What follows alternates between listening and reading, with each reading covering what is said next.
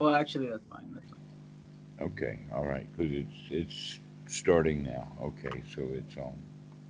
It's all good. Uh, so you use the word tendencies, and that's kind of a key word. Okay, in fact, the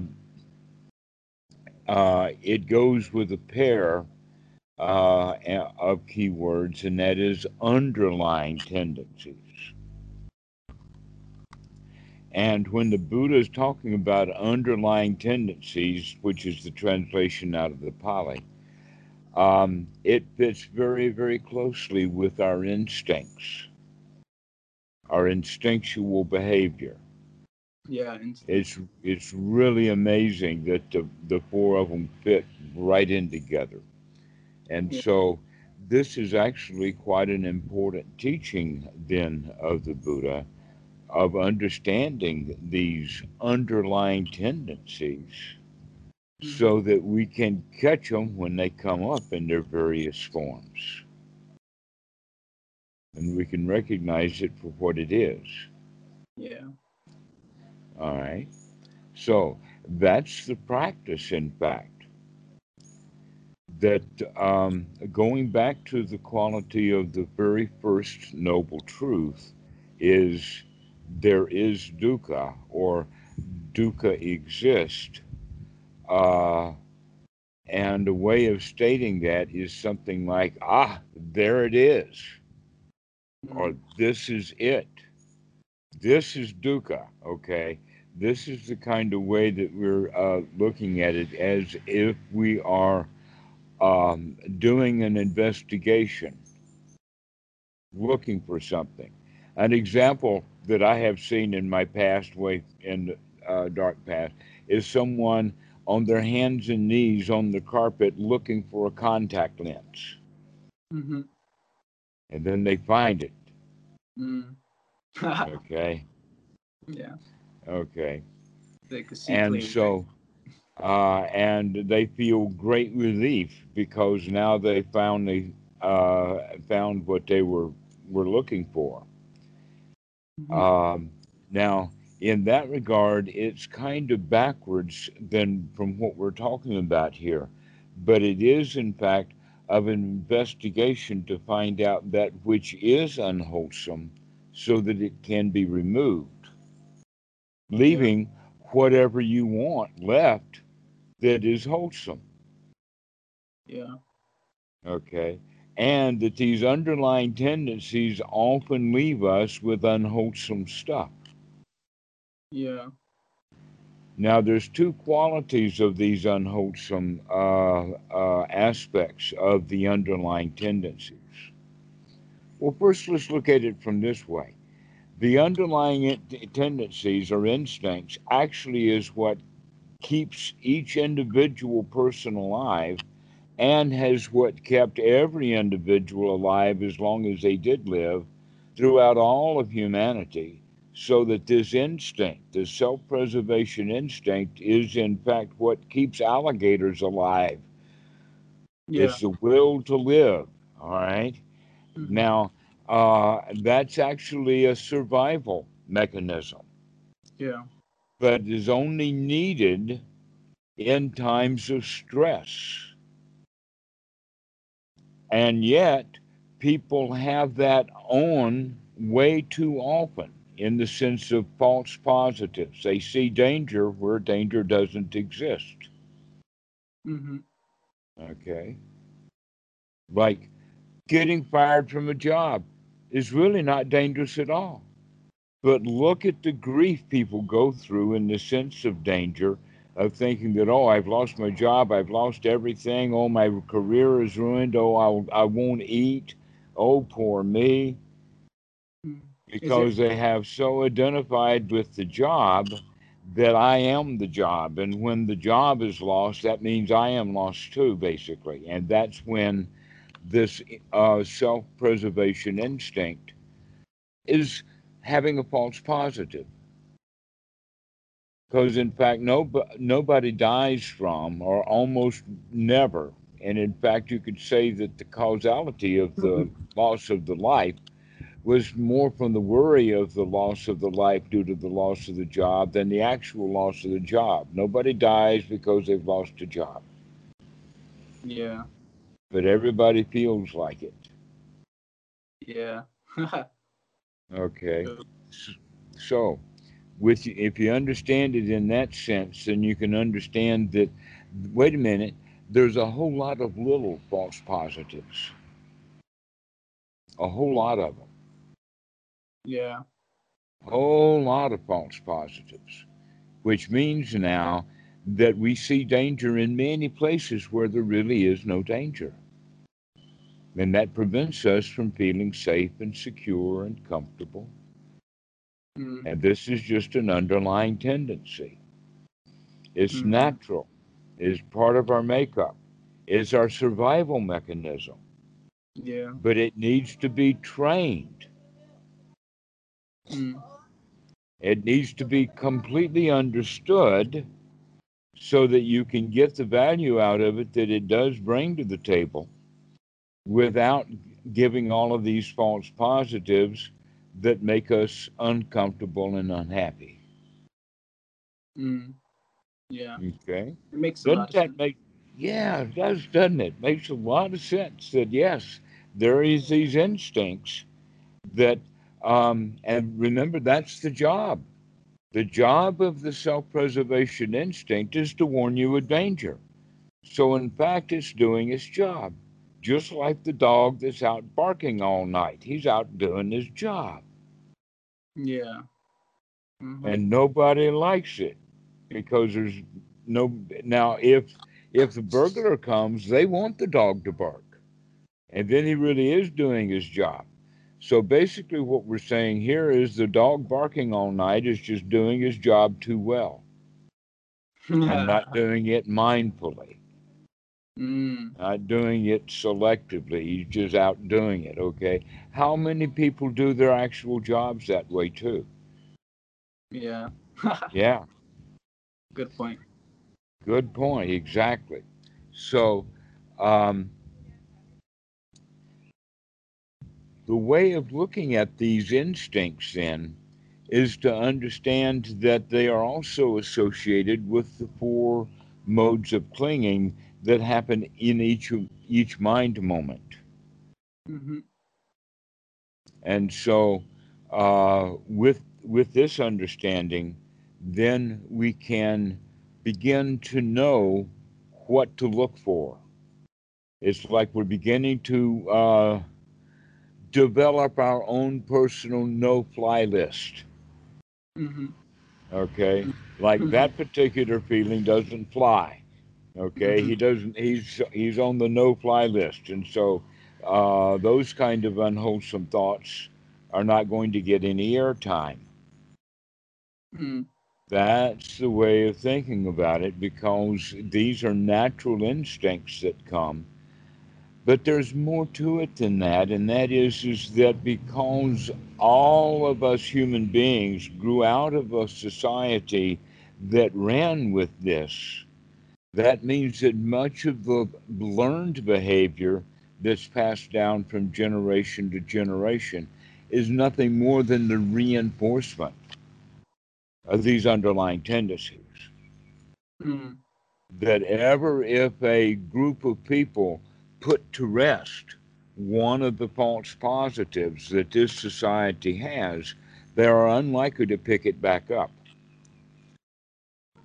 In the sense that once you understand something correctly, you can pass that information on and on and on.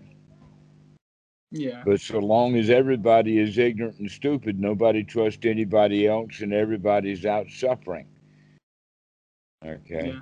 But in very heavy situations, you can see that certain families, let us say it this way, that a person who is likely to hit his wife or beat his kids was that happened to him when he was little. That Mm-hmm. violence begets violence in that really biblical sounding way, in the sense that it passes down from generation to generation. So whatever Papa did wrong, I'm going to be just like Papa when I'm his age. Mm-hmm. Okay. And I'm going to behave just like him unless I wake up. So a Mm. lot of this instinctual behavior then is passed down from generation to generation as learned behavior, as well as the fact that it fits right in there with those instincts or those underlying tendencies. So you've got a double whammy now to deal with. Mm. Okay. And the way that we deal with that double whammy is basically come to understand that all of the stuff that we've learned from other people, especially the stuff that fit in with the instinctual ways of doing things, is to be examined, seen for what it is, and put on the no-fly list. Okay, and each person has to deal with their own mix or variety of that kind of stuff. For sure. But but basically, this is what the practice of Anapanasati is all about: is to learn to start watching and inspecting the kind of thoughts we have, Okay. to judge them, to put them in one of two classifications. I got One a. is, go I'm sorry. ahead. Oh, okay. It's just the reason why I'm so urgent with asking questions. I don't want to forget.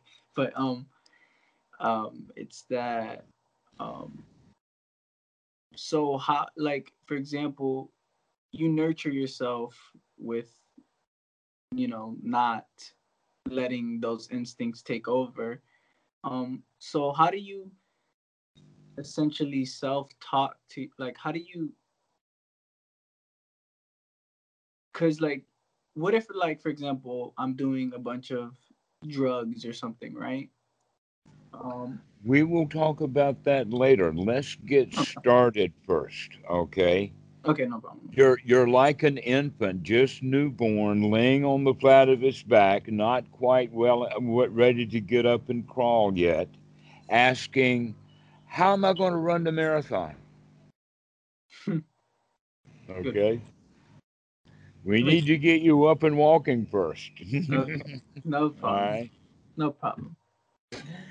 and that's exactly what we're going to talk about. How can we get up and start walking?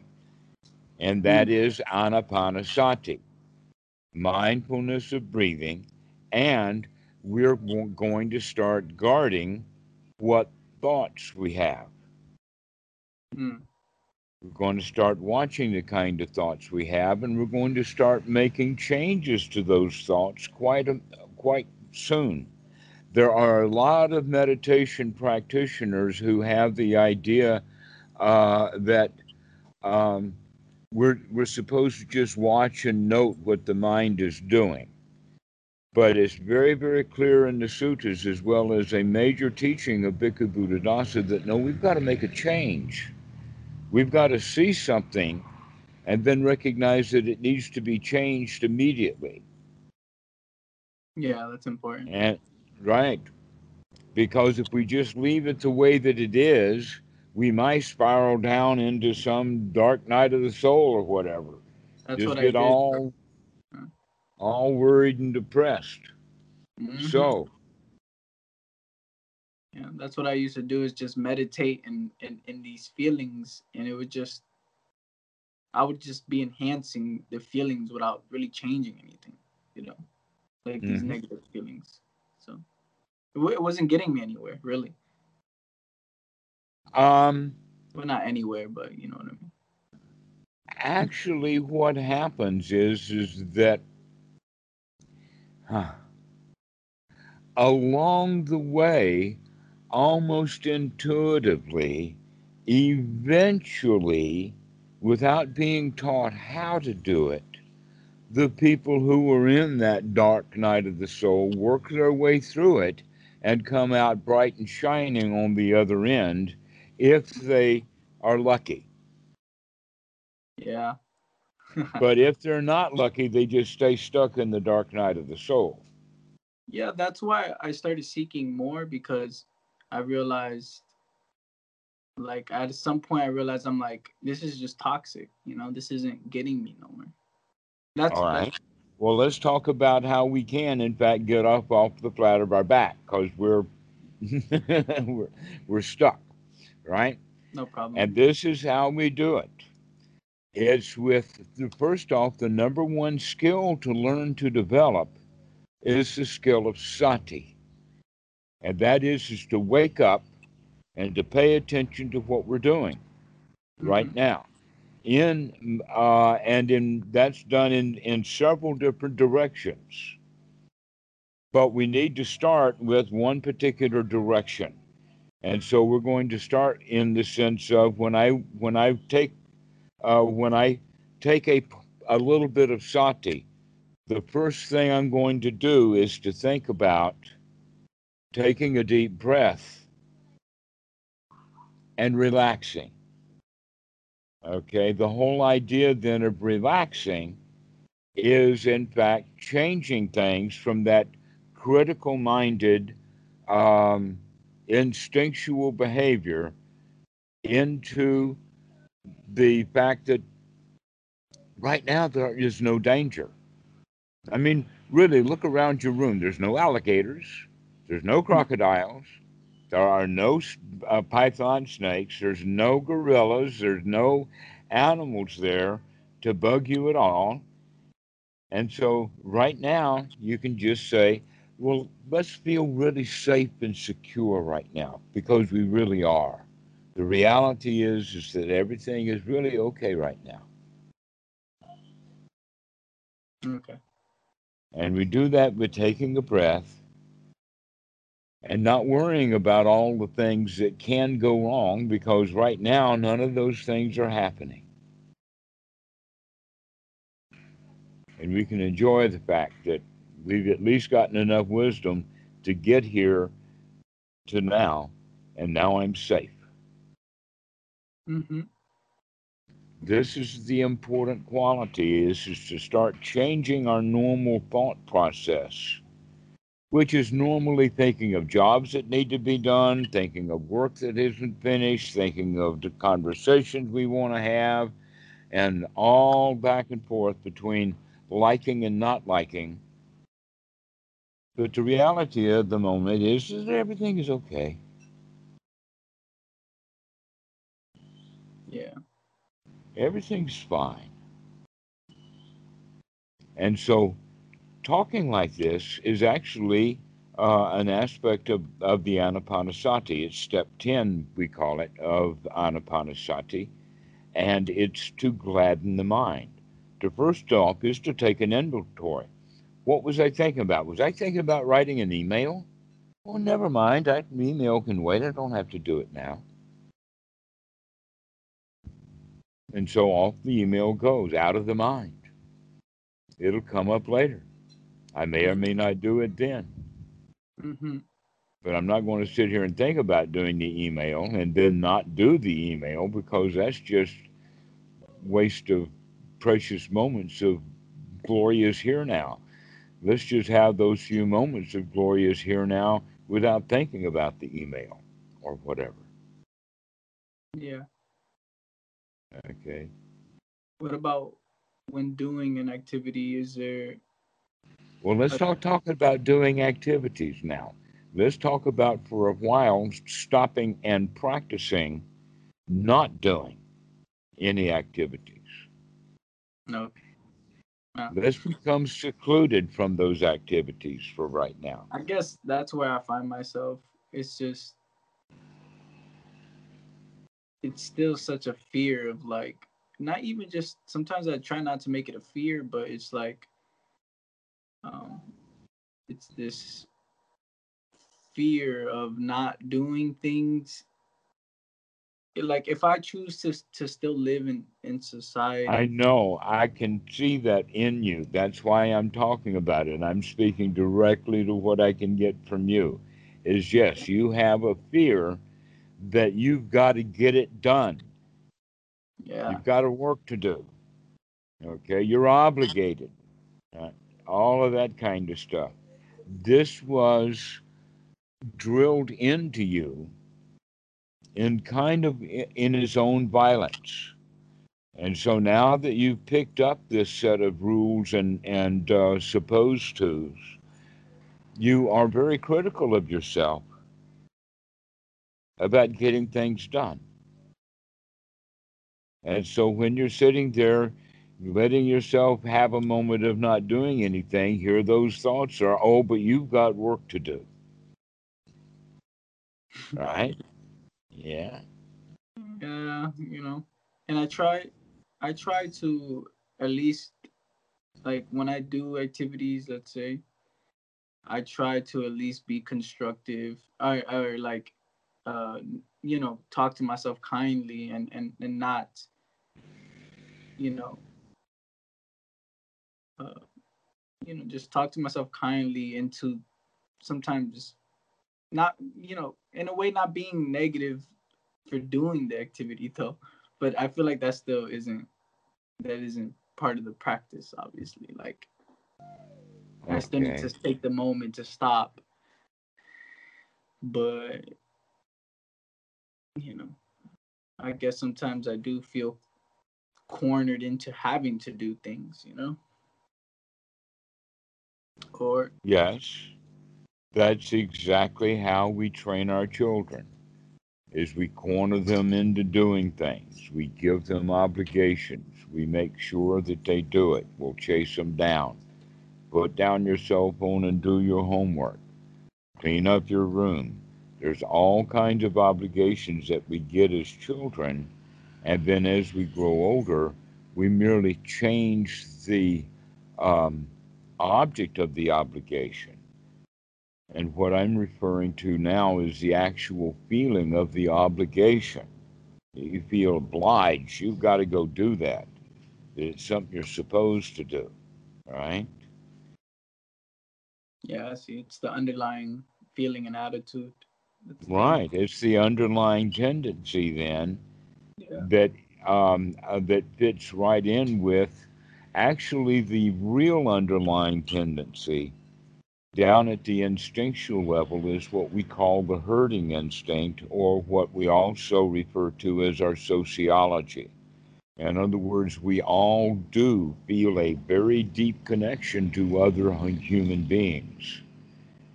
But in this regard, what's happened to you is that that feeling of belonging and well-being has been usurped into, you're a lackey, you're a servant, you've got to go do what you're told to do in order to stay in the house. Mm-hmm. If you Exactly. don't do what you're told to do, you're going to get kicked out. Okay. Yeah. And Yeah. what you really need to understand is that you're not the lackey, you're not the servant, you're not the go-getter boy in your family. You're in charge. You're the housekeeper, or you're the householder. You're the one who is in charge here. You're the one who is master of your own universe, emperor of your own pile of dirt. Mm-hmm. That's the change that needs to be made, and that change is also the feeling of well being. That, in fact, finding those feelings of being obligated to do stuff and recognize that right now, I'm not obligated to do anything. Let me put down that sense and feeling of obligation for a moment and relax. Because I'm really, actually, in reality, right now, not obligated to anybody for anything. Mm-hmm. There is no one here asking me questions. There's no place to go and nothing to do, and I can just relax and stop feeling like I'm driven around to do stuff. Yeah. It's driven, and in a way, I start turning this practice into the same kind of thing, and I noticed that too. Like turning it into, like, I guess, another thing I need to be doing.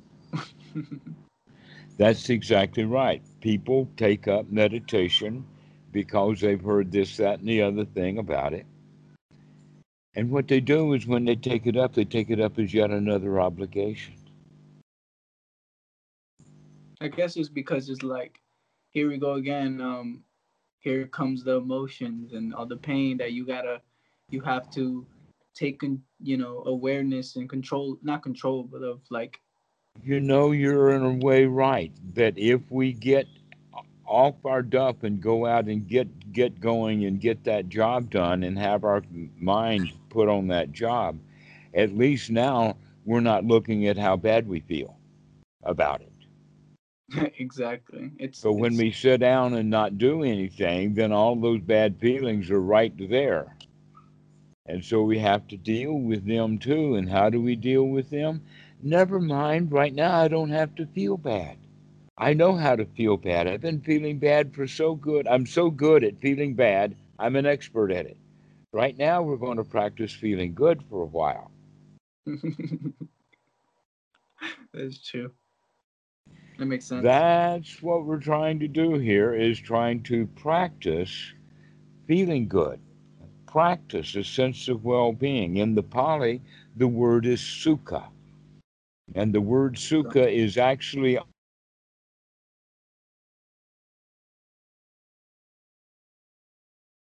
No. Hello? Dang.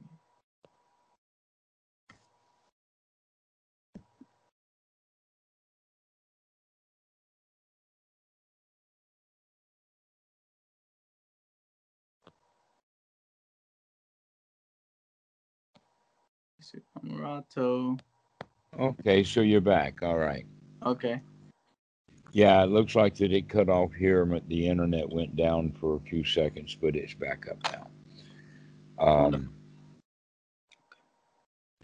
so anyway, this word sukha that we started talking about, the word sukha is just the opposite of dukkha.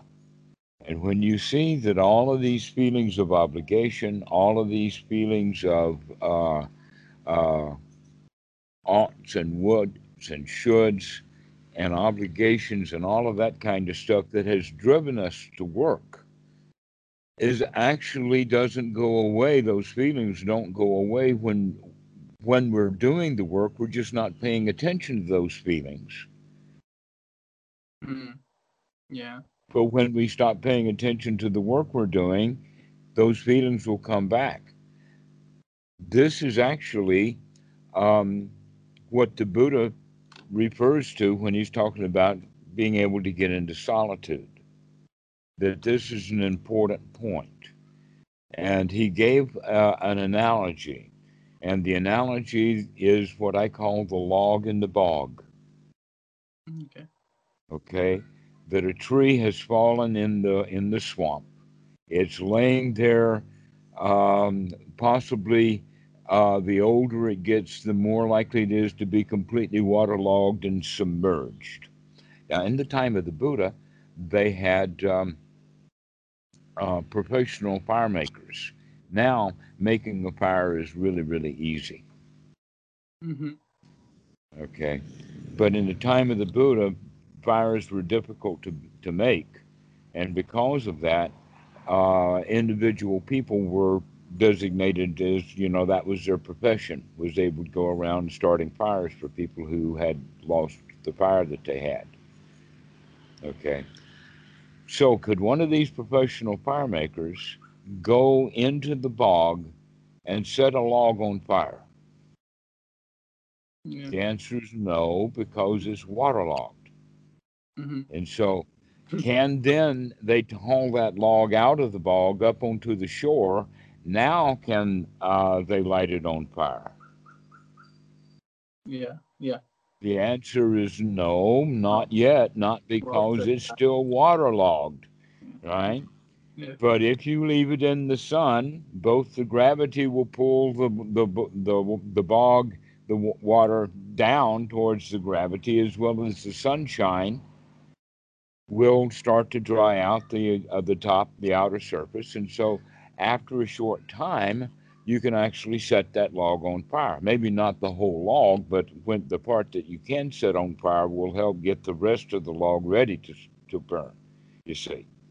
Hmm. So, this is exactly the practice of meditation, also, is that we want to get away from it all, get away from the world, get away from doing, get away from all activities, including all of our toys, our laptops, our uh, games, our everything, books. And this is what they do in retreats: is all of that stuff is taken away, and so um, the individual then is left only to deal with their mind. And a lot of people then are not given the kind of skills that are needed to deal with their mind, in the sense that all they're told to do is just to keep coming back to the breath and don't worry about any of those thoughts that you're having. Well, that's kind of hard to do, especially when people have not been doing that. Um, Other techniques will say, oh, you got to watch all of those thoughts very carefully, note them well, notice what's going on. But really, the practice that we're talking about is much different than that, in the sense that we're on guard here to make sure that the kind of thoughts that we are having are wholesome, valuable, decent, worthwhile thoughts to have. That this is how we begin to practice, as we begin to practice right away from getting all the way through that dark night of the soul without ever having to go through it. Yeah. We just start right from the very beginning of let's go up, let's go out, let's no, not go down and in. Yeah. Makes sense. Okay. So, whenever the thoughts that come from the underlying tendencies, our thought base, our feeling base, all of our memories, and all of that kind of stuff, is to be examined moment by moment. And in fact, you can wake up with sati and say, you know something? I feel really good. Wow. I'm really glad I woke up right now, because right now I feel really good. And if I hadn't woke up, I would have missed it. Yeah. Here we are, third noble truth. Yeah, I feel really good. Glad I reminded myself to wake up and see how I felt, see what's going on. But generally, people, especially when they're away from everything and they're practicing, when they do wake up, they generally wake up to the plans that they're making, or how much trouble it was to get to this place, this retreat, or all kinds of stuff like that, instead of just sitting down and relaxing. Very few people go to these retreats with the idea, wow, I got nothing to do and no place to go for 10 days. Everything's taken care of, and all I have to do is just sit here and chill. Most people not only don't even think like that, they couldn't even if that was their plan, because inside they're not yet chill. So, in fact, by going to these retreats, that's like taking the log out of the bog. But guess what? The log drug all of that bog in there with him. hmm And so there's a drying out process. Okay. Yeah. But the way that we're looking with this is that we're going to put a lot of sunshine on this thing. We're going to put a lot of sunshine on it. We're going to start changing the way. We're not going to be dealing with all of these dark thoughts about how bad things are. We're going to get really bright. We're going to come up. We're going to be in the sunshine. We're going to see things clearly. We're going to be investigating. We got our meerschaum pipe and the big magnifying glass out and a great big spotlight, and we're looking at what's going on inside the mind. And when we find something, that's the clue. Aha, caught you. Got that one. All right. Yeah. And so all of this has then to do with the development of a really, really good attitude, rather than being oppressed by these thoughts, rather than feeling bad about the obligations that we've got. Now we feel really good about it, in the sense that we can feel like, hey, man, I don't have to do that anymore. Wow, what a relief. I don't have Sounds to go, great. I don't have to feel like that. I can feel the way I want to feel. Yeah. And so this is the kind of right attitude. Now, if you look at what I'm talking about here, we start off with right view of being able to see reality as it is in the sense of what is unsatisfactory and not. Then we talked about sati, to wake up. Then we talked about the right effort of changing the mind to the right kind of thoughts. And we wind up in right attitude of I can handle this, I can do this. And so this is actually the Eightfold Noble Path of the Buddha that we're following here Mm, by doing this Anapanasati. And mm, so the Anapanasati then takes us in the direction of and getting us fully in touch with the body, with the breathing, relaxing the body, with the feelings that we want to have, the feelings of joy, the feelings of uh, contentment, the feelings of security and peace, the feeling of well being. This is what we're developing, a sense yeah. of well being. Yeah.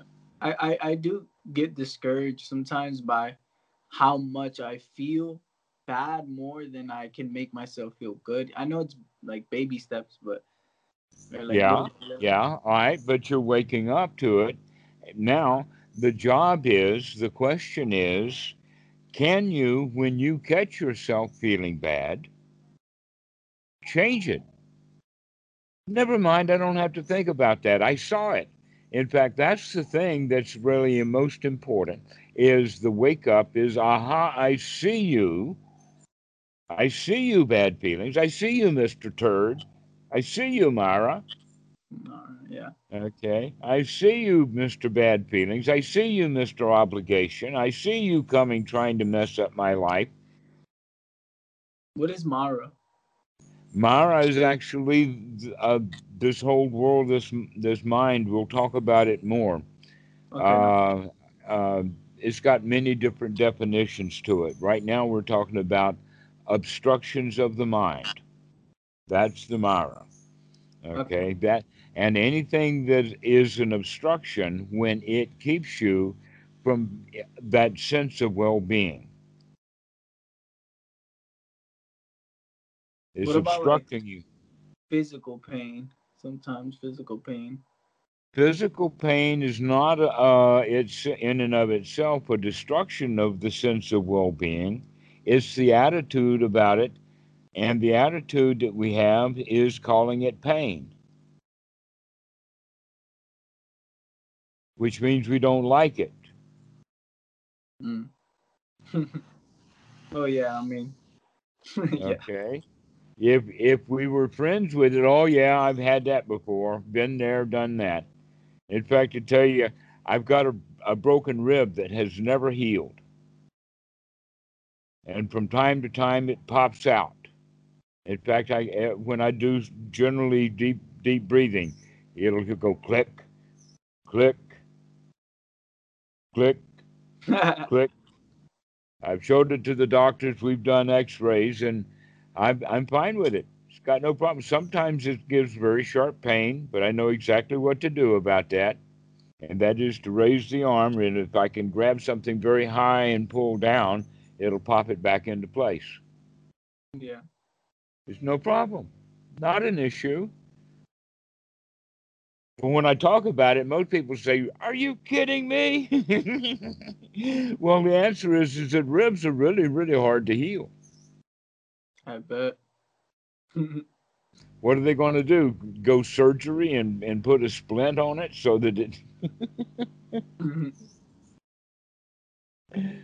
Yeah. So it's not a problem. Mosquito bites are not a problem. I know Westerners who come to Thailand and stay in the area that I'm staying here, and they leave because they can't stand mosquitoes. They don't like them. I I can probably relate a little bit. Okay. But we got them wired. We know exactly what to do. We got everything covered. No other problem. A mosquito bite is not an issue. Okay. It's not something to be scratched.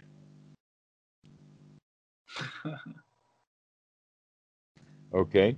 So, in a way, you can think of pain like that, but also think of what we're practicing here is, in fact, the sitting down cross legged with the back stretched vertical or straight is actually intended for comfort. Imagine that you lived in a land where nobody had any chairs, Yeah. and that's about half of Thailand. About a half of Thailand, the houses don't have any furniture. They sit on the floor. Everybody sits on the floor. Yeah. Okay. So they're just talking about sit down and be comfortable. Now, Mm. Westerners aren't used to sitting on the floor. They're used to sitting in chairs. And so when they sit on the floor, they get uncomfortable. Yeah. I But see. with practice, you can get on the floor and be comfortable. Yeah. Okay. Yeah. So I would not recommend that you sit on the floor in uncomfortable posture and call that meditation when we're looking, in fact, for comfort. Yeah. Okay. Yeah. I'm very stiff, so sometimes it is like uncomfortable, you know. So I've been like stretching, practicing a bit. So. All right. Well, here's then the thing that we're going to look for is to get comfortable, to get relaxed. That is, in fact, aspect of Anapanasati is to relax the body, to relax the mind, Hmm. to come Relax. out of all of that monkey mind and just be able to sustain a feeling of everything is okay, a sense of well being. Yeah. And whenever all of those thoughts start up, we're going to watch it. We're going to catch it. We're going to say, aha, I see you. And then we're going to come back with nice, wholesome, easygoing thoughts. Over and over and over again, we practice having very easygoing thoughts. Thoughts of what's happening right now, thoughts of nurturing. Everything's okay, everything's fine. What a marvelous day it is. When it's cool weather, oh, I like cool weather. When it's hot weather, yeah, I can do that one too. Doesn't matter whether it's hot or cold. Everything's okay. So good. This is Mm. how we practice. This is what we call gladdening the mind. And we're not talking about affirmations in the sense of telling our things that are not true. We're actually saying things that actually are true. We just don't let ourselves actually experience that it's true because we've been telling ourselves all these fibs and all these lies all of this time about obligations and things to do and things are not good enough and we've got to fix this place that's all busted up and broken down and what a bad government it is and we've got all of this, that and the other thing, Yeah. you know. And in fact, no, everything's okay. Yeah. I feel like a retreat would be nice though. Pardon? I said I feel like a retreat would be really lovely Well, too. I'm inviting you to do one right now. Maybe it doesn't last 10 days, but can it last 10 seconds? How about 20 seconds? Okay. Yeah, that's what we're looking at is get into seclusion for just little short periods of time. The more often you do it, the better. I would recommend that you would start at maybe 10 minutes at most, but do it many times a day Yeah. and just sit and relax. Everything's okay. And don't worry too much about a formal sitting that's long lasting. You're enduring something. You're putting up with something that you don't really want to do, but it's good for you. That's Yeah. not the kind of meditation we're practicing. We're practicing something that's good for you right now, and you know it. Yeah. You can tell this feels good.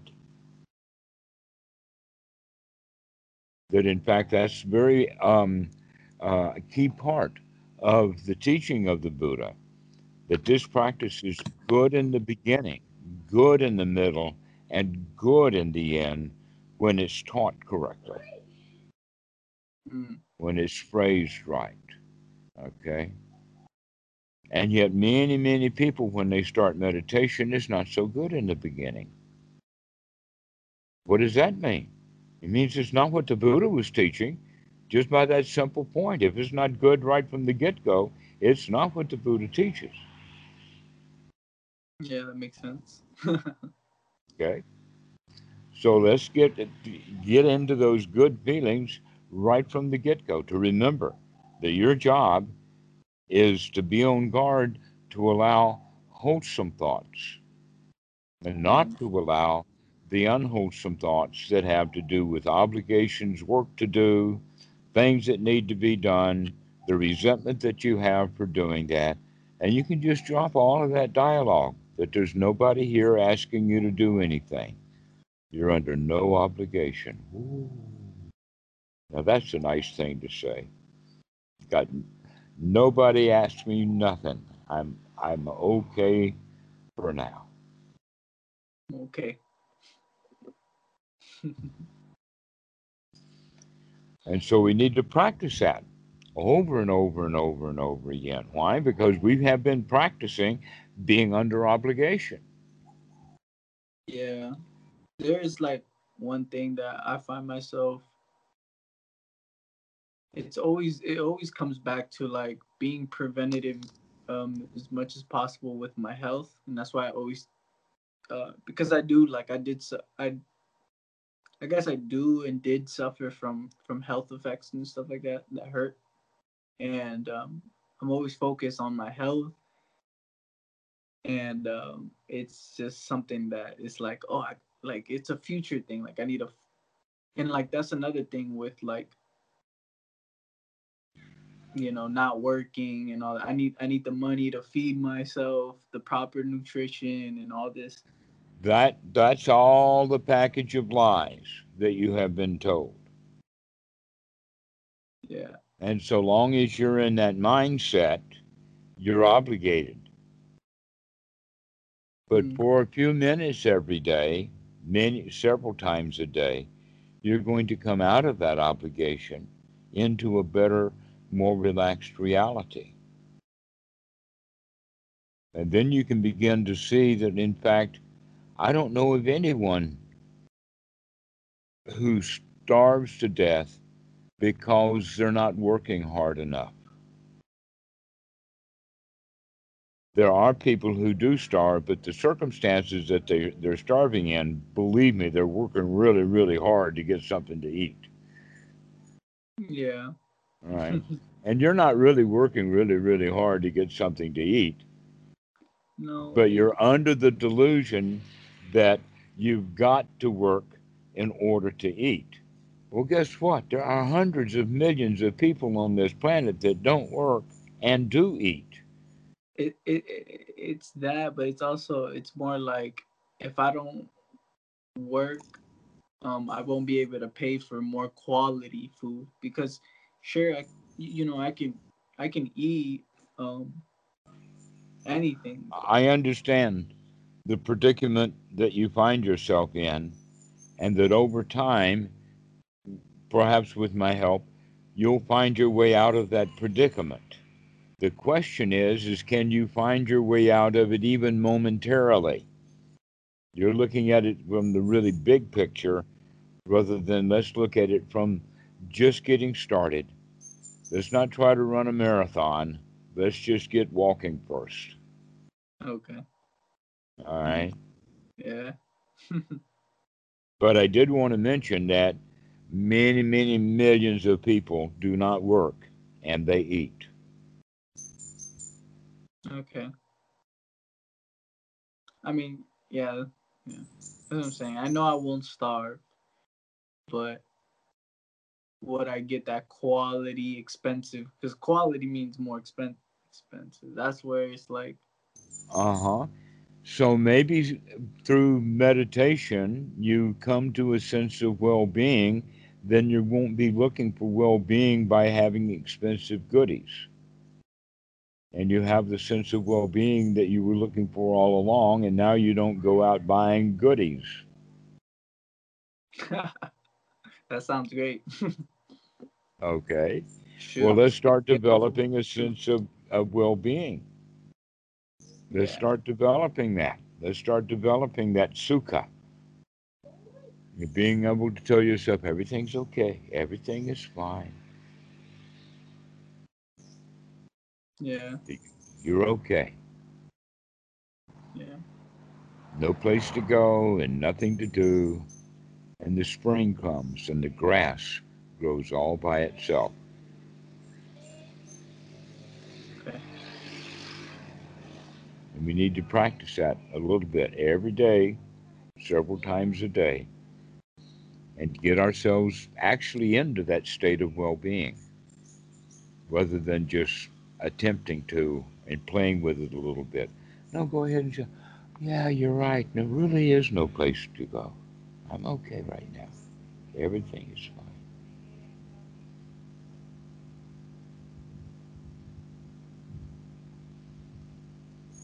Okay. Keep practicing. Keep practicing. Okay. Make sure you're taking deep breaths so when you relax with a nice out breath, a sigh. I keep finding myself out of breath sometimes. Like, I don't know. It's so weird. It's like I find myself out of breath. It's like, Start mindfully breathing then, taking long, deep breaths. Yes, people are generally out of breath. The reason they are is because they're in kind of shutdown mode, which is a response to fear. But now yeah. we're waking up, and part of that waking up is to take a big, deep breath. Have you ever seen a dog when they wake up? They stretch and they.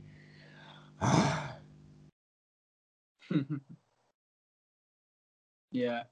It's sometimes I Okay. feel like I slow down my breath too much. Like I'm like taking these deep breaths and I'm like missing my breath or something, and it feels No, make uncomfortable. it very long, but not, but gentle, easy going. A kind of breath that you like. A most comfortable, actual big breath. Yeah. Yeah. It's As opposed to shut down, shallow breathing. We're talking about. is that I find myself I have to do it a little bit pretty like kind of rapid almost, because without that it doesn't really feel comfortable for some, like this, like when I slow it down too much, like I need to,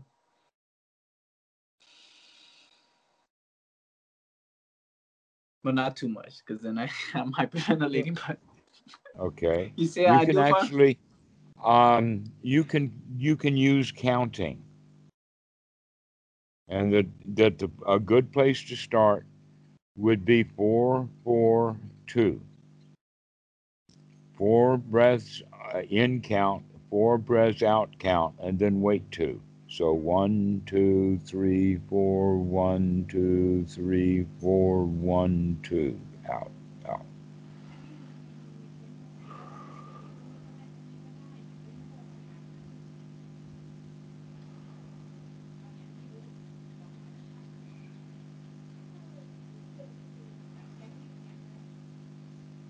Sort of like that. After you get practice to where that feels really good, then you can go to a 5-5-2. Five counts on the in breath, five counts on the out breath. Mm, okay. And All then right. you would probably land up at an 8-8-4. 8-8-4 means about a count of eight, 8 seconds on the in and the out, plus four between is 20 seconds. So now the breathing is down to 3 breaths a minute. Most people breathe at 20. The shallow breathing that people are used to. And so we need to start it by at least doubling the time so that we get it down to 10. And then we do it again and get it down to about 5. But 442, you see, that's 10, which means now we're down to 6 breaths a minute. Mm. Okay. Okay? I practice that little by little. You know. Yes. And the emphasis is upon remember to enjoy it. That this is comfortable. This is relaxed. This is easy, easy. Okay. Okay? That's the way to practice the breathing.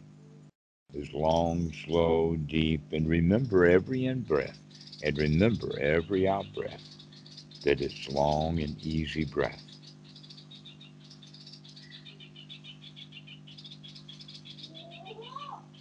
And so this is the way to begin to practice. And we can leave those underlying tendencies to get caught and thrown out.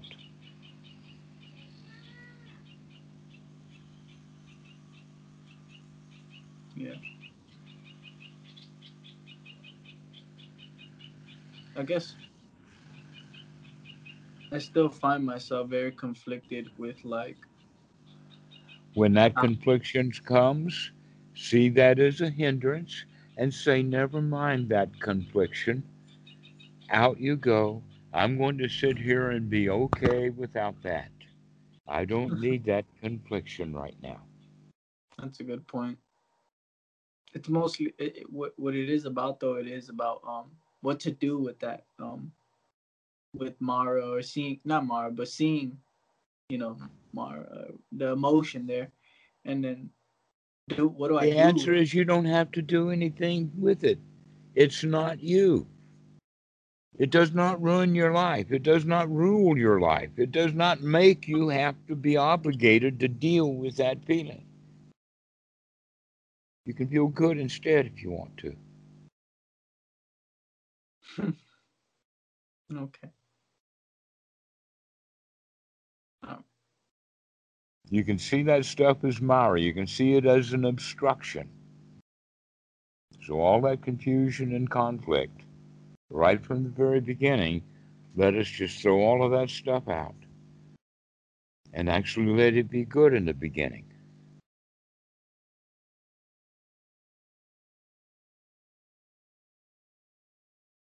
makes sense. It really is that easy. It is. It really is that easy. It just has to be done over and over and over and over and over again because the normal tendency is to go back into the hindrances, to go back into being feelings of obligation and confusion. I've got to get this done and then I can meditate. Yeah, No, you don't have to get anything done. You can just relax right now. I get a lot of like cravings to do things, to distract myself, to eat food, to do. I need to, Hmm. you know. When those come, you can see those as an obstruction, a hindrance for you feeling good right now. Oh, I don't have to go do that. Even if I want to do it, even if I like it really a lot, I don't have to do it right now. I can take another deep breath and relax.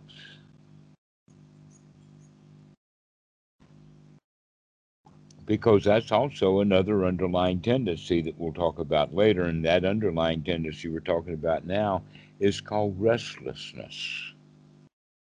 Restlessness. Restlessness.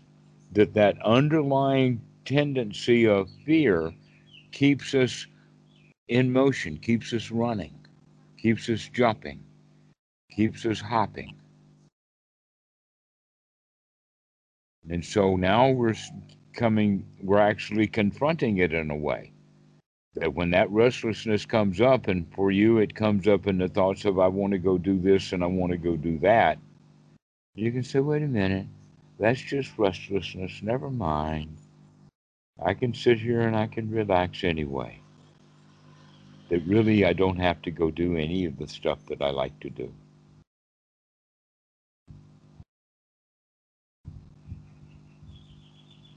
Okay. Because often when I'm doing them, I don't like it anyway. I get frustrated because I don't get my way while I'm doing that stuff. Like Very. people who like to gamble, guess what? A lot of the times when people are gambling, they don't like things at all. They're full of great anticipation and worry about their bets. They're in great despair when they've lost. So gambling is really no fun. Well, you can think of any activity as like that. It's got its ups and downs. But right now, we don't have any ups and downs. We're just nothing to do and no place to go. Everything is really nice. Yeah, that's a good way And of I can putting it. see it. Ups and downs, because you do enjoy some aspects of it sometimes, but it fluctuates. It's not as, you know, Hmm. as right now, I guess.